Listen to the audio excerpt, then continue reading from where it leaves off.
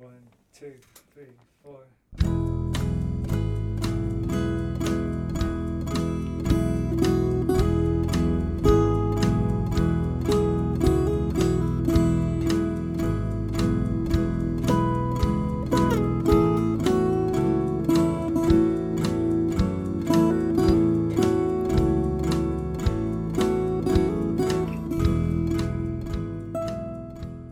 You are listening to Skylit, the Skylight Books podcast.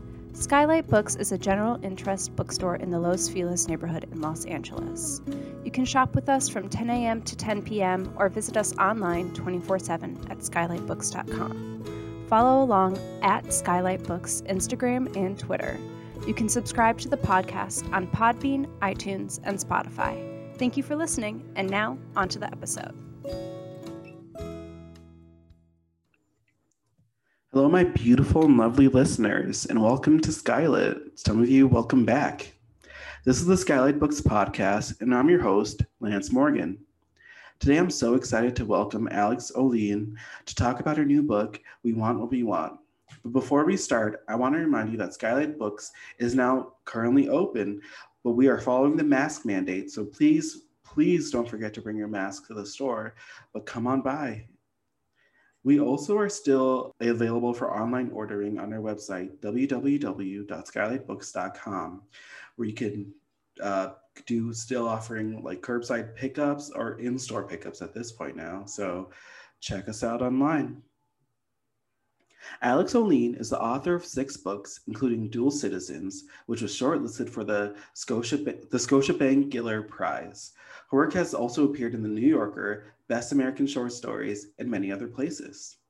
She lives in Vancouver, where she's the director of the UCB School of Creative Writing, where I will say our podcast editor, Mick, who's probably listening to this as he edits, she was one of her students. So highly praised at Skylight. Alex, thank you so much for coming on by. And by that I mean is that like good Zoom etiquette now to say come on by Zoom? Come stop by my Zoom. Stop by my Zoom, yeah. An open door Zoom. Thanks so much for having me on your Zoom and on the podcast. I'm really happy to be here. No, I'm so excited to have you in. You have a reading for us today?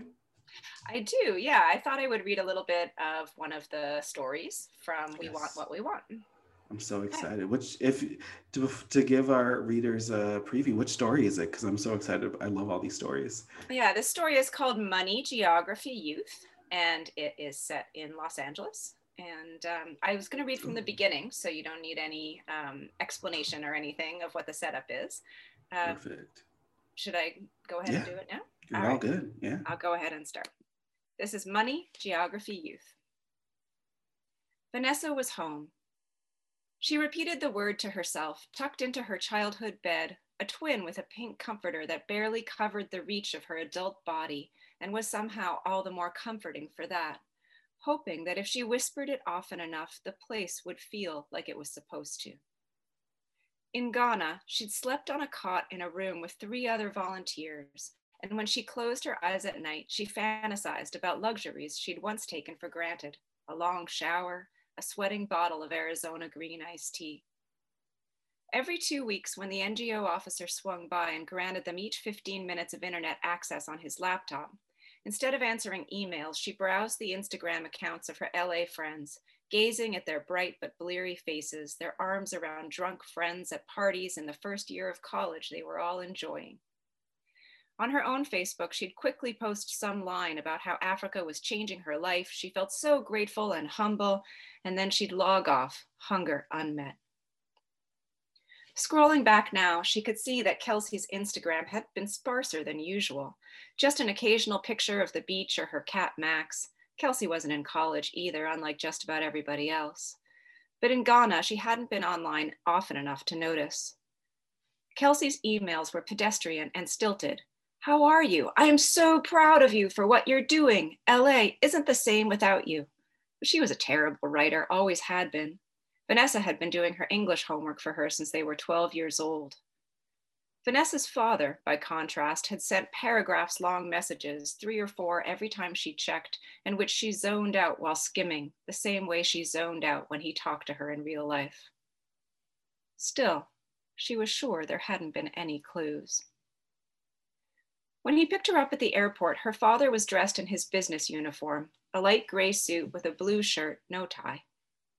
He wrapped her in his arms, telling her she was too skinny but looked great, a mix of contradictory messages as usual, and she felt his stubble scrape against her ear.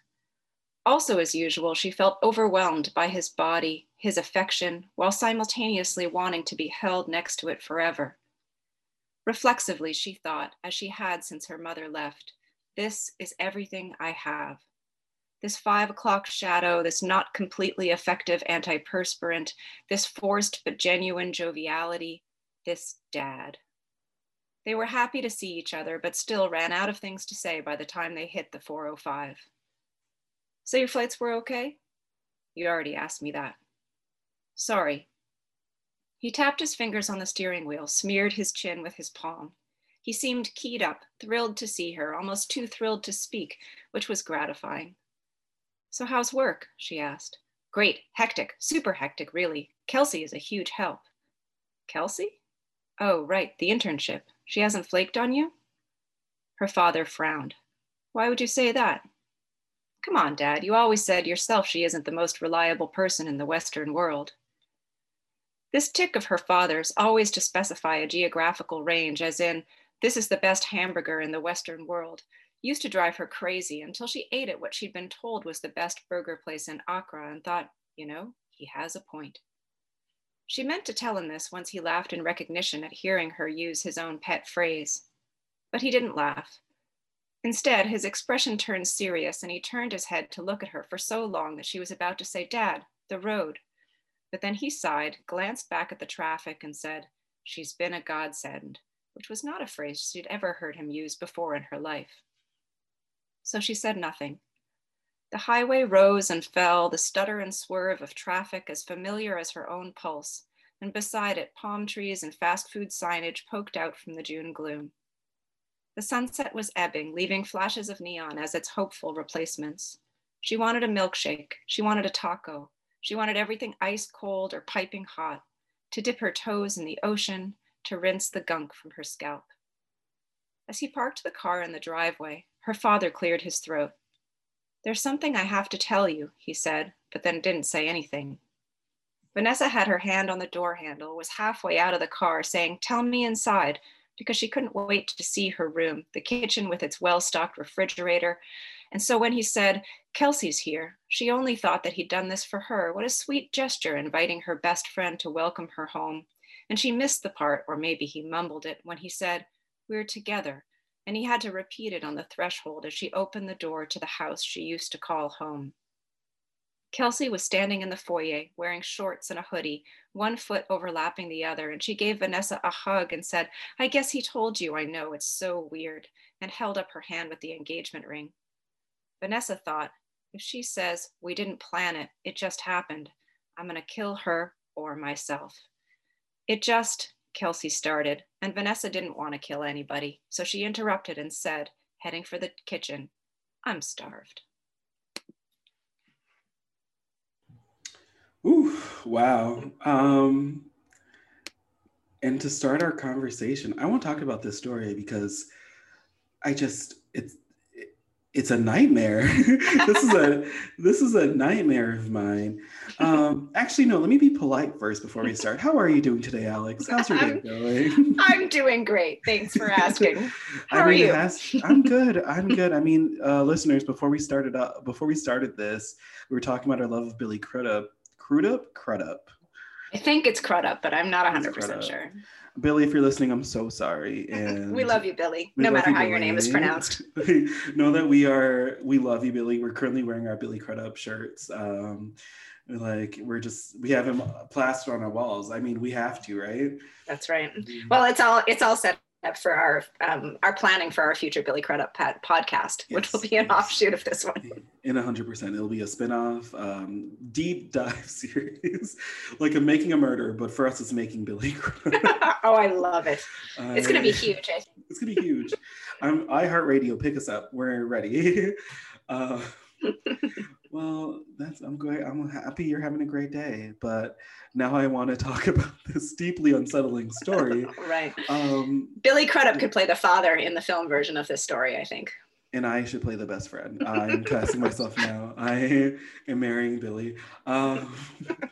Billy, you don't know this yet, but it might be a real engagement. You know, it's fine. It's fine. No, anything can happen. Anything can happen.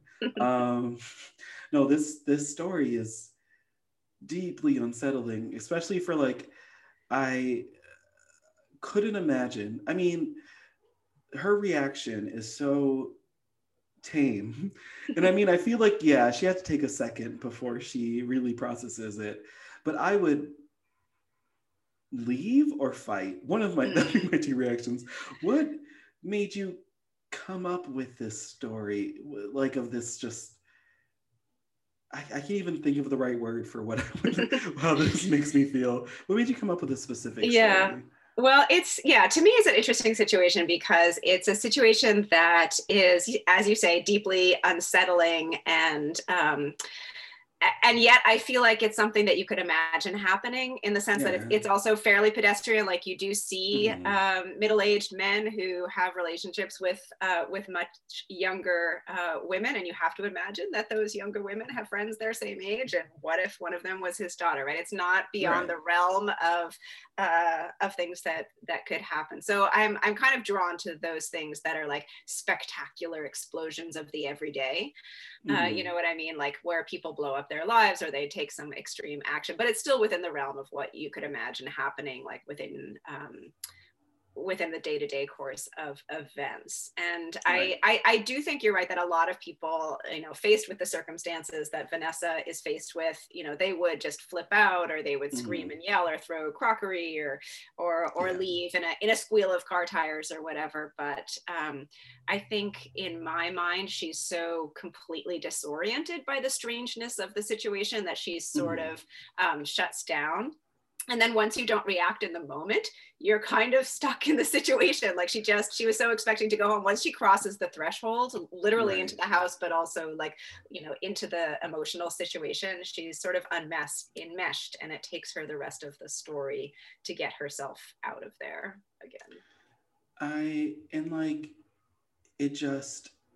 This reminds me of, like, for some reason, American Beauty comes to mind, because that kind of is, you know, a lot of the plot. But, like, you know, if it took a dark turn at the end, and like, but like, it just, and you're right, there's something very pedestrian about that, about a man who like dates younger, but yeah, it could be your best friend. It could be. So what I'm saying is, listeners, beware. Know your friends. It could happen to you. It could happen to you.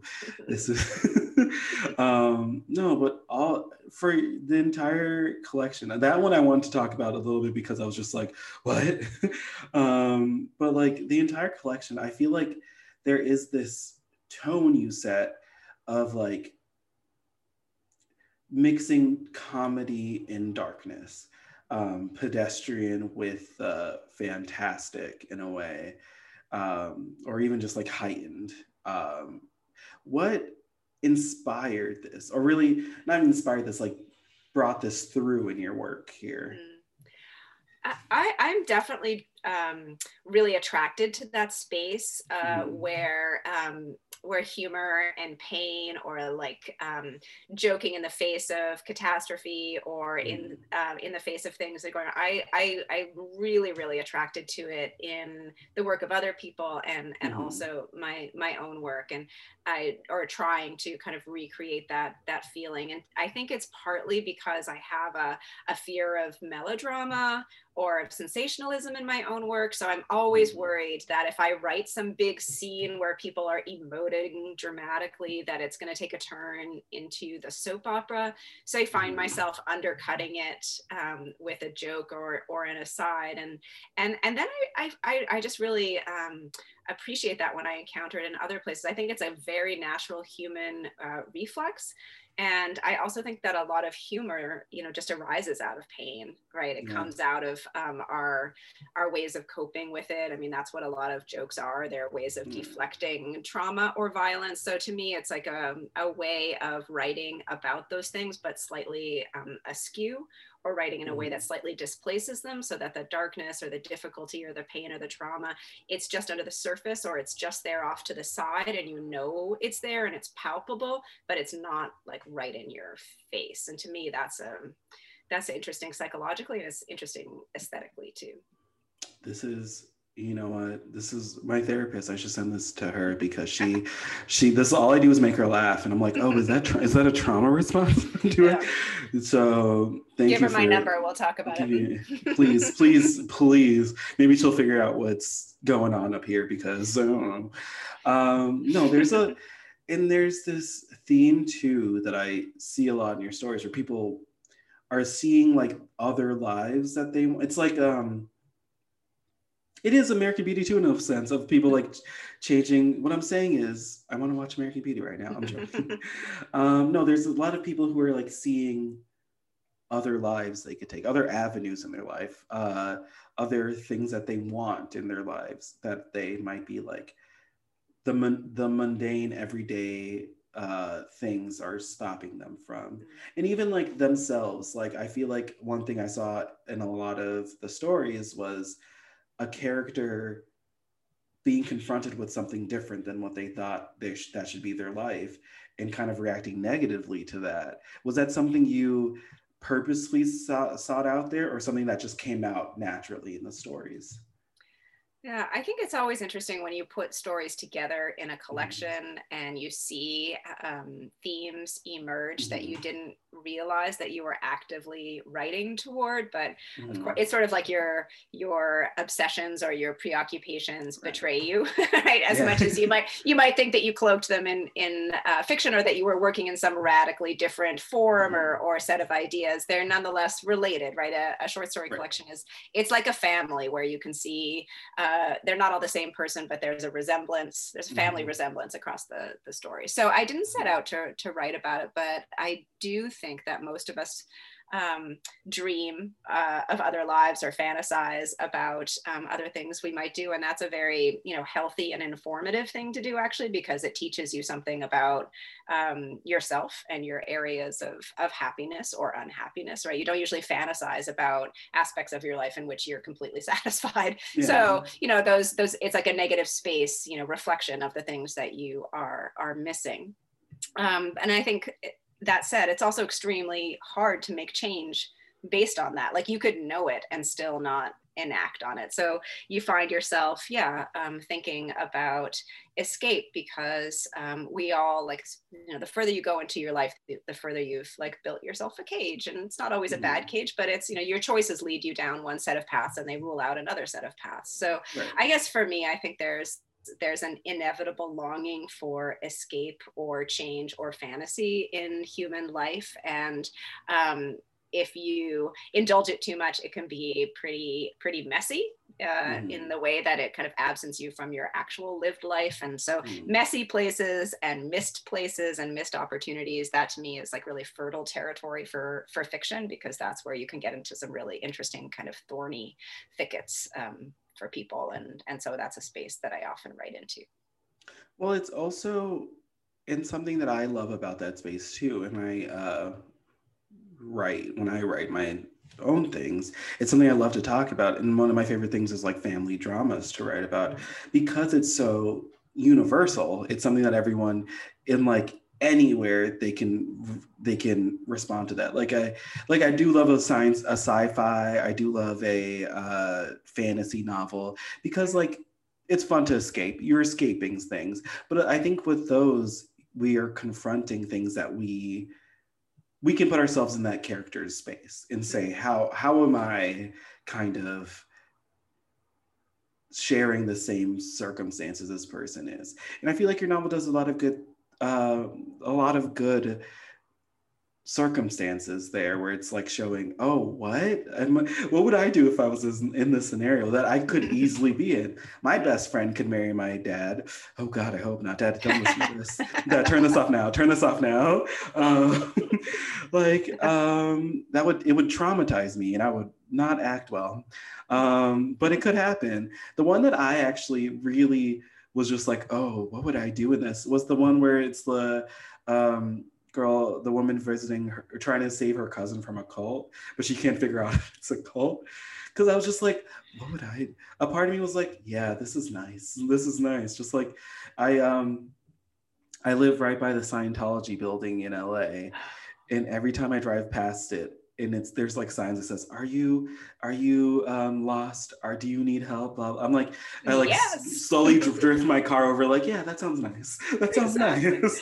I'm like, what if one day I just found myself in there and it seems nice? But it's like one of those things too, where it's like, every day I joke where I'm like, joke in quotations, that I would love to like find a commune and leave all of this like worldly problems behind. And yeah, who doesn't want that? Who doesn't want to live on a higher plane that is more spiritual or more simple, where choices are made for you, but in a nice way? Right? It sounds the seduction of a cult. I think most of us would not join one, but there's probably I don't know, but that's not to say that you can't see why people wouldn't, right?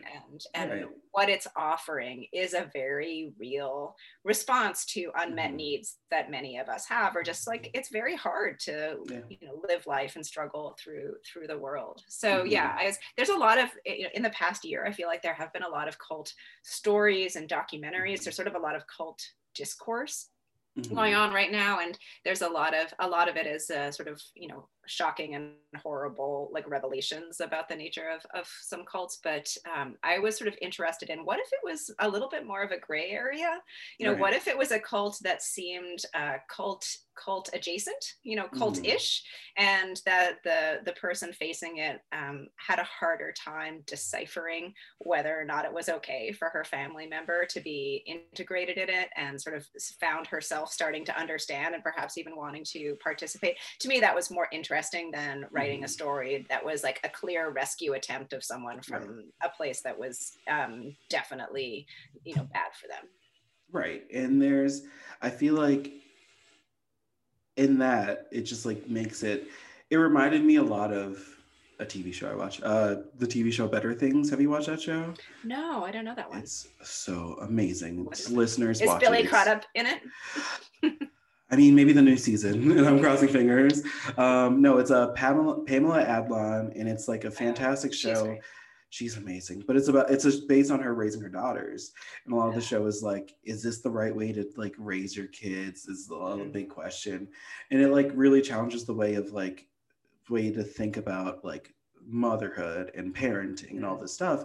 And I thought a lot about that when I read the story, because I'm like, yeah, it's challenging a lot of the ways I'm thinking about cult and community, and like what that means for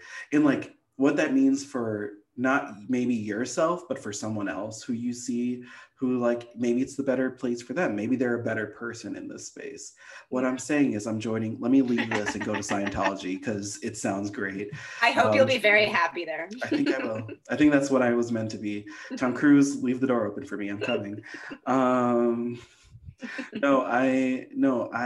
mean, how did you write that one specifically? And I'm sorry I'm talking about this one a lot. I just love this story in there. How did you write that one without being seduced by that idea?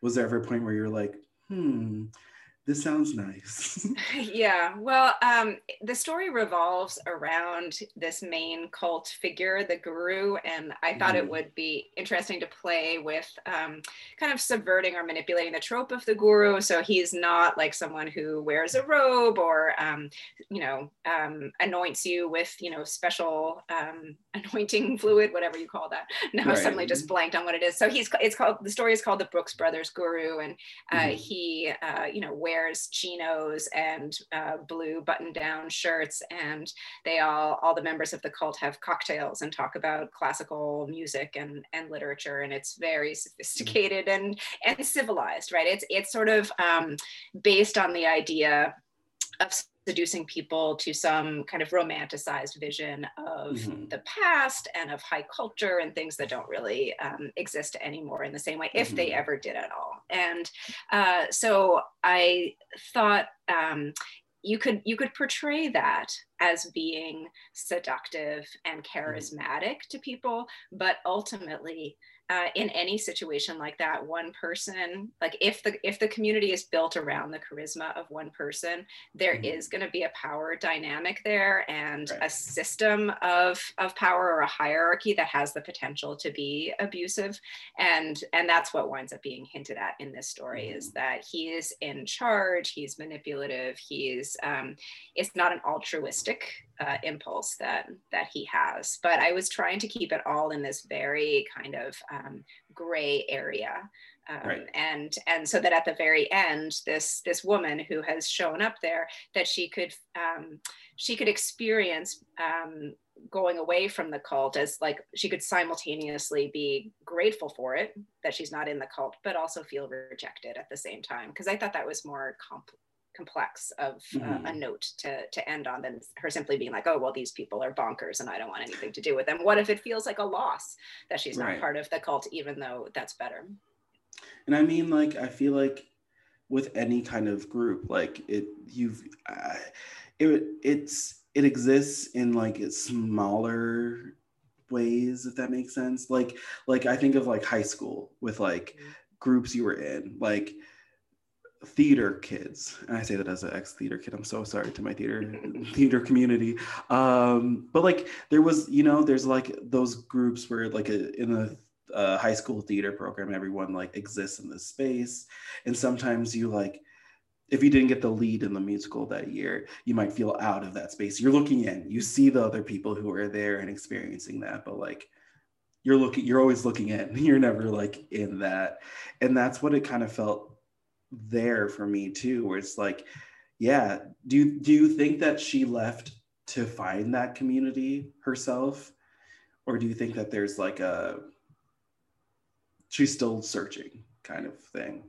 I think she's still searching, and probably it's going to be a lifelong search, as it is for many of us. And I think one thing that interests me is the simultaneous stability and instability of any community or network like that, including like the family is a community, families of choice, the workplace is often a community like that, the cult in this book. And at any given time, there's the foundational aspect of that, and it can feel very safe and enclosed for you, but there can also be the threat of disruption or hierarchy, or someone being on the inside of it, moving to the outside of it, like you just described.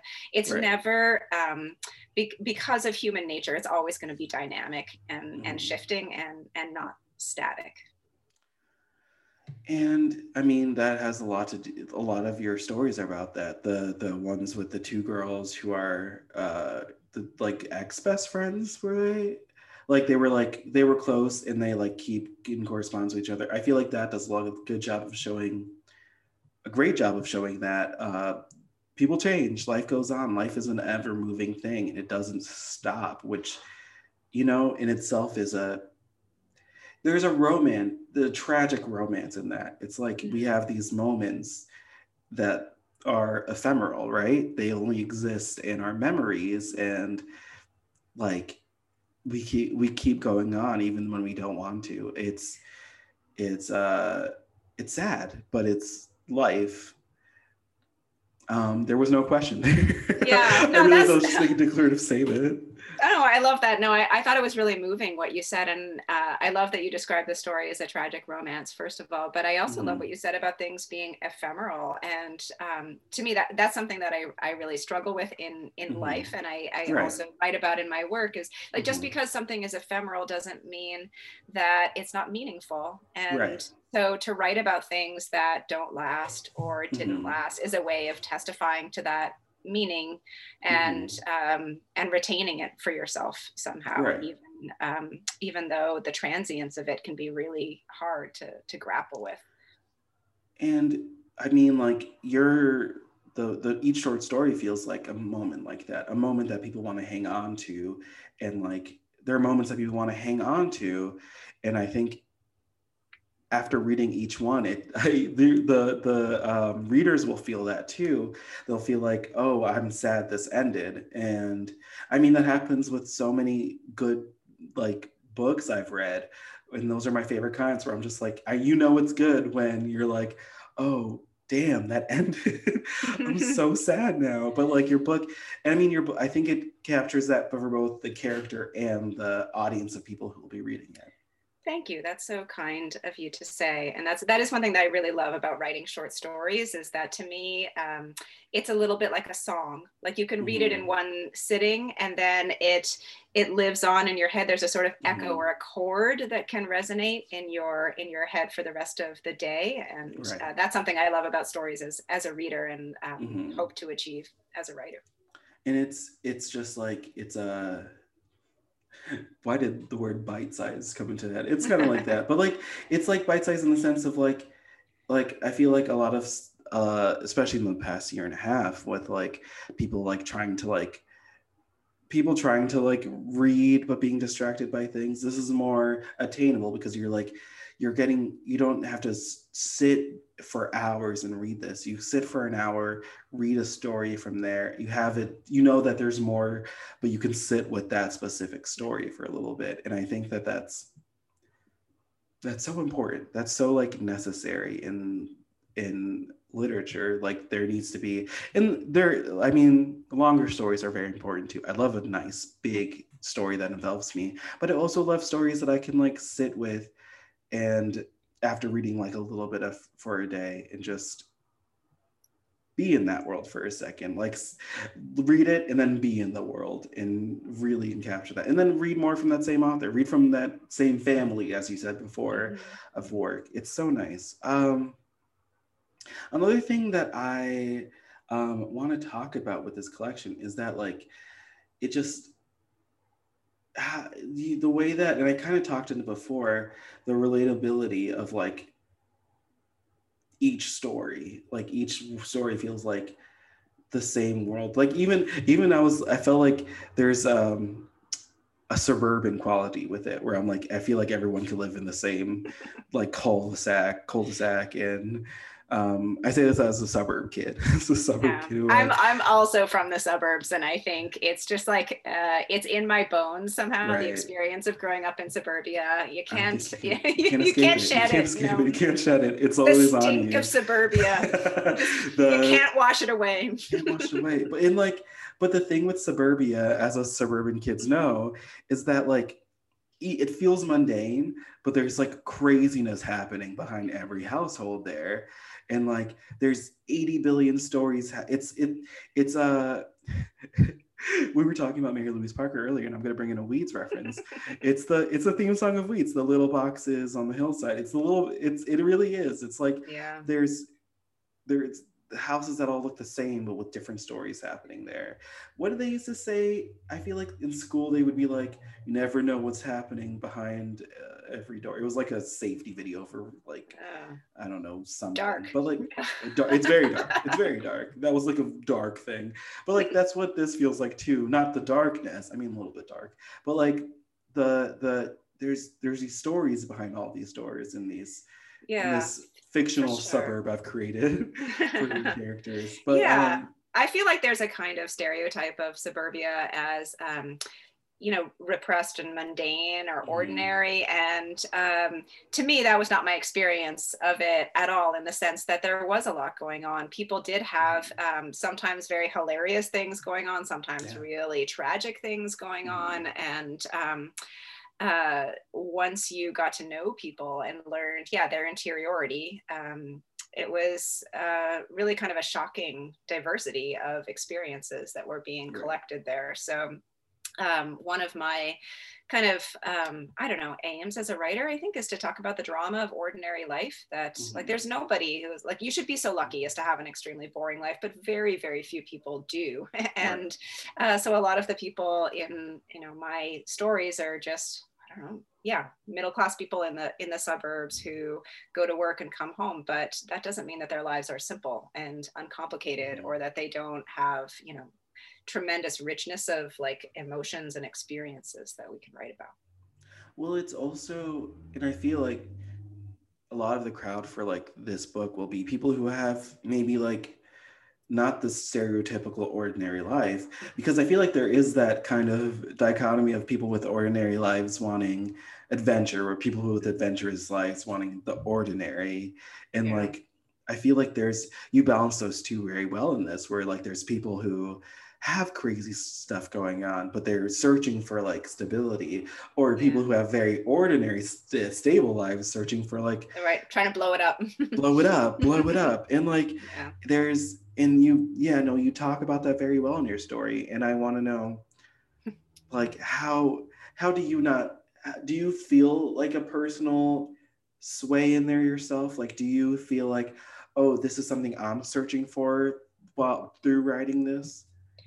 I think it's probably a little bit of all of that, in my day-to-day life. There's a little bit in me that wants a quieter life, and there's a little bit in me that wants to blow things up, and there's a little bit of me that would join a cult if it seemed like a nice place. And thank goodness I have this outlet of putting things in stories, because then I can explore all of these possible futures in the stories, and I don't have to misbehave quite so much in my regular life. I have to because I was going to say, you can come join me at Scientology building. Let's go. They're always looking for people.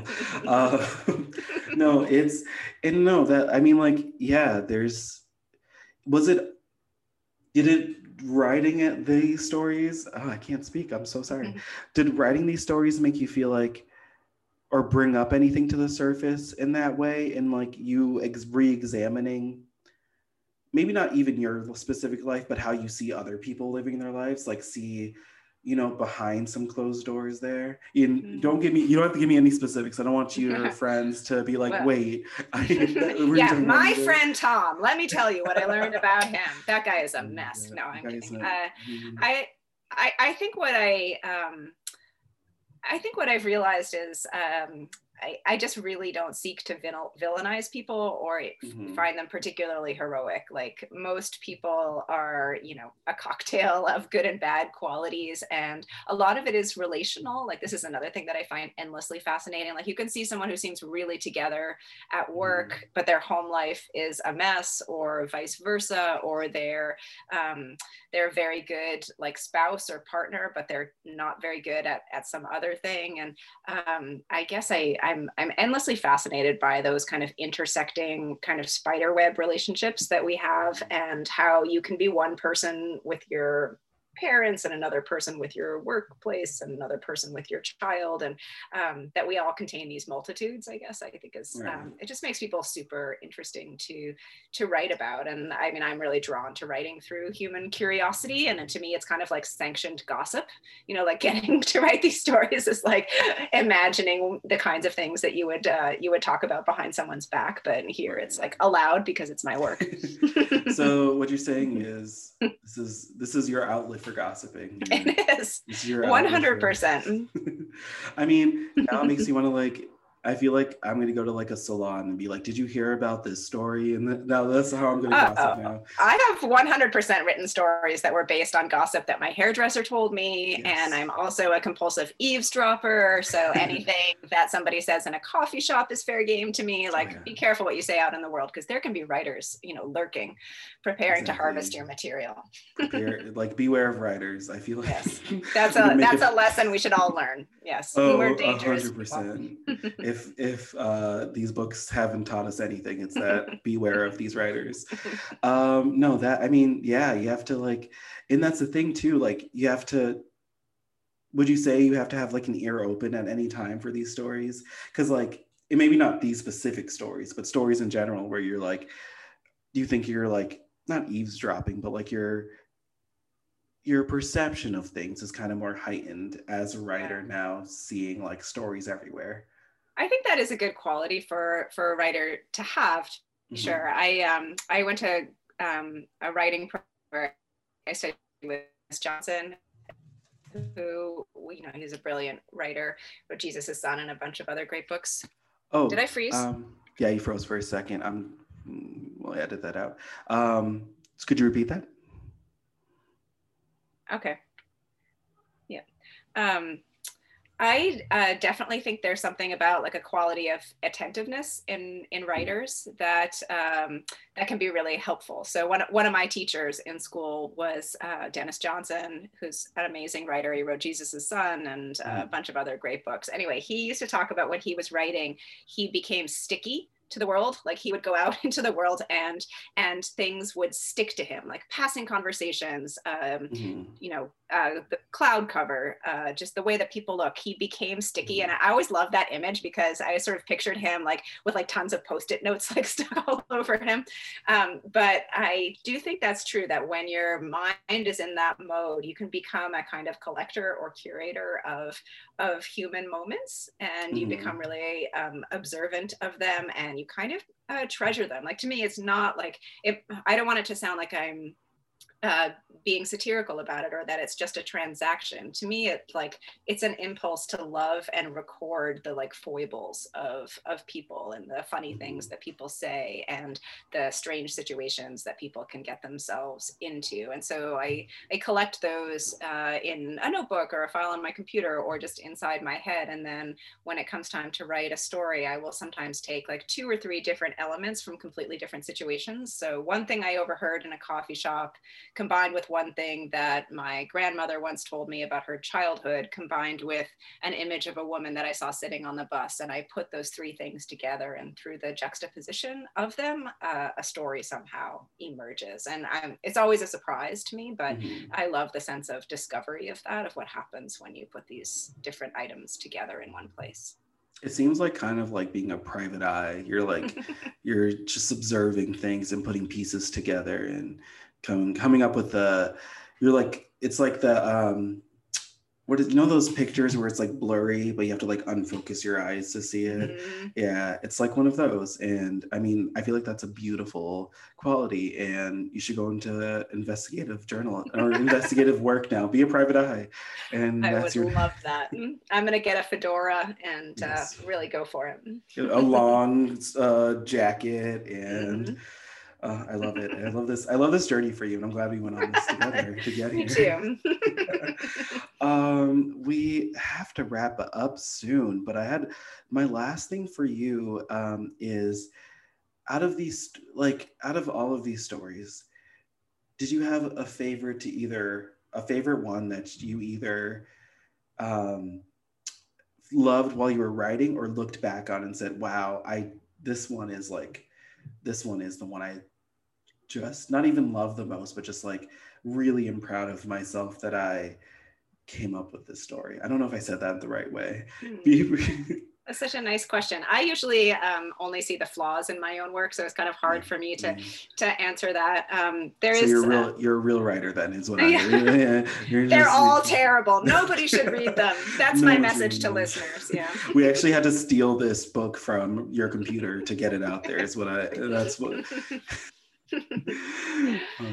But yeah, I think there's the first story in the book is called The Point of No Return, and it's the one that you were talking about these 2 women who sort of go in and out of each other's lives. And I did like the way that it came out and the way that it does flirt with like those qualities of strangeness that you mentioned earlier. It becomes almost like a fairy tale, and at the end, and a tragic romance. And I was happy with how it managed to go into those dimensions without being like super fantastical. It still has elements of that, and I was sort of interested and surprised by myself when that happened. So I liked that. And the original title of the story was Quarantine. And then I had to change it when the book came out, because between the time when I wrote it and the time that this book came out, quarantine has taken on a completely different meaning and resonance for all of us. So like, no stories, like they don't stay the same, even if the words in them are the same, they carry different meaning. So that was also a kind of instructive thing for me to learn. You can never predict what's going to happen in the world in the space of just a few short years.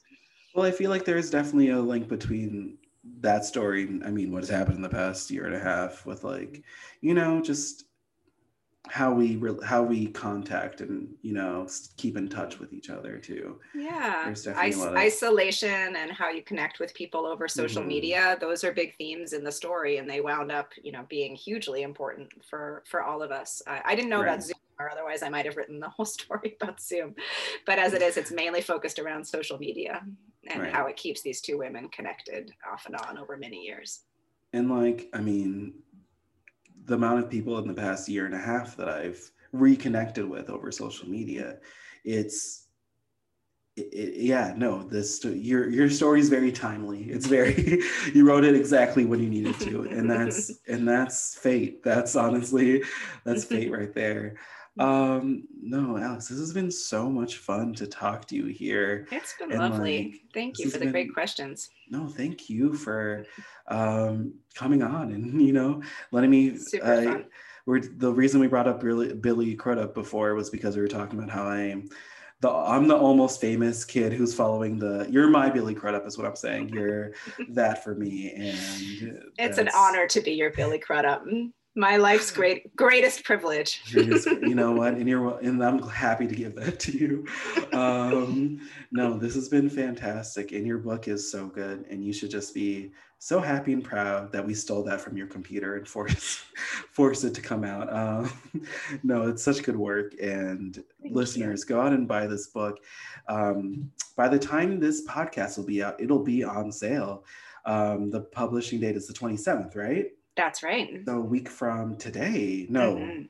Yes, a week from today. Wow. Yes. We're recording on the 20th of July. So it's a week from today. This book will be out and you'll see it on our front podcast display shelf at the bookstore. So go and flip through it, buy it, and read a story every day, and just really get in that world. And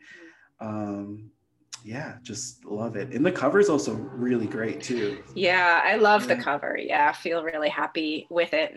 And it's very striking in more ways than one. I feel like a lot of people will look at it and be like, oh my God, what is that sunshine that's coming from this cover? I think it's bright yellow cover, and I got it in the middle of like darkest January. Then they sent me the mock-up, and it was like a dark time in general, like dark because it was winter, dark because it was the pandemic, dark because it was around January 6th, which was a insurrection day, and I was just like, wow, I'm really happy to have this literal bright spot that is my book and its cover. I mean, it feels like it's what are those lamps? The sun lamps that you're supposed to get during the a sad lamp. It's a My sad book lamp. is a sad lamp for your soul. It's beautiful, and I think that's what a better way to wrap up everything about this book than that. I'm gonna write that in like a Sharpie on the cover. Please do. I will. No, thank you again. The book, We Want What We Want by Alex Oline is now currently on sale. Go grab a copy and really just have a great time with all these stories. Alex, do you have anything you would like to say to the independent bookstore community before we go? Oh, I'd love to say, as Ted Lasso says, I appreciate you. Appreciate you so much. I've spent so many like happy hours in independent bookstores. I've had the privilege of meeting a lot of independent booksellers who do incredible hand selling, like when I've been on book events, and they're just always like the best and smartest readers, and just like truly a delight to talk to them. Like booksellers are the best read people, and I always pick up great recommendations from them. So thank you all so much for all that you do to support writers. Really appreciate it. No, thank you for that. Thank you for your books. And honestly, it's such a, what's the word I'm looking for? A codependent relationship where in the best way. Codependent in the best way. This is a good codependency. We're like, we wouldn't have any amazing things to sell if it wasn't for your books. And it's just like, we love selling them. I mean, that's the one thing about, I feel like every bookseller can agree on. And like bookseller, librarians are in the bookselling family. I want to put that out there.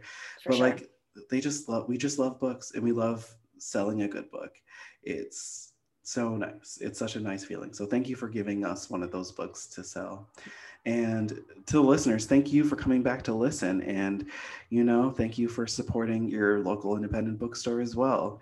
And just have a great rest of your beautiful day, and go do something nice, like go buy a book. Thank you for listening to the Skylight Books podcast series. Please don't forget to visit our website at skylightbooks.com and make sure to follow us on Twitter and Instagram. Also, don't forget to subscribe to this podcast for more author talks and bookseller conversations. You can find us on Podbean, iTunes, and Spotify. Stay safe and healthy, and we hope to see you back in our store soon.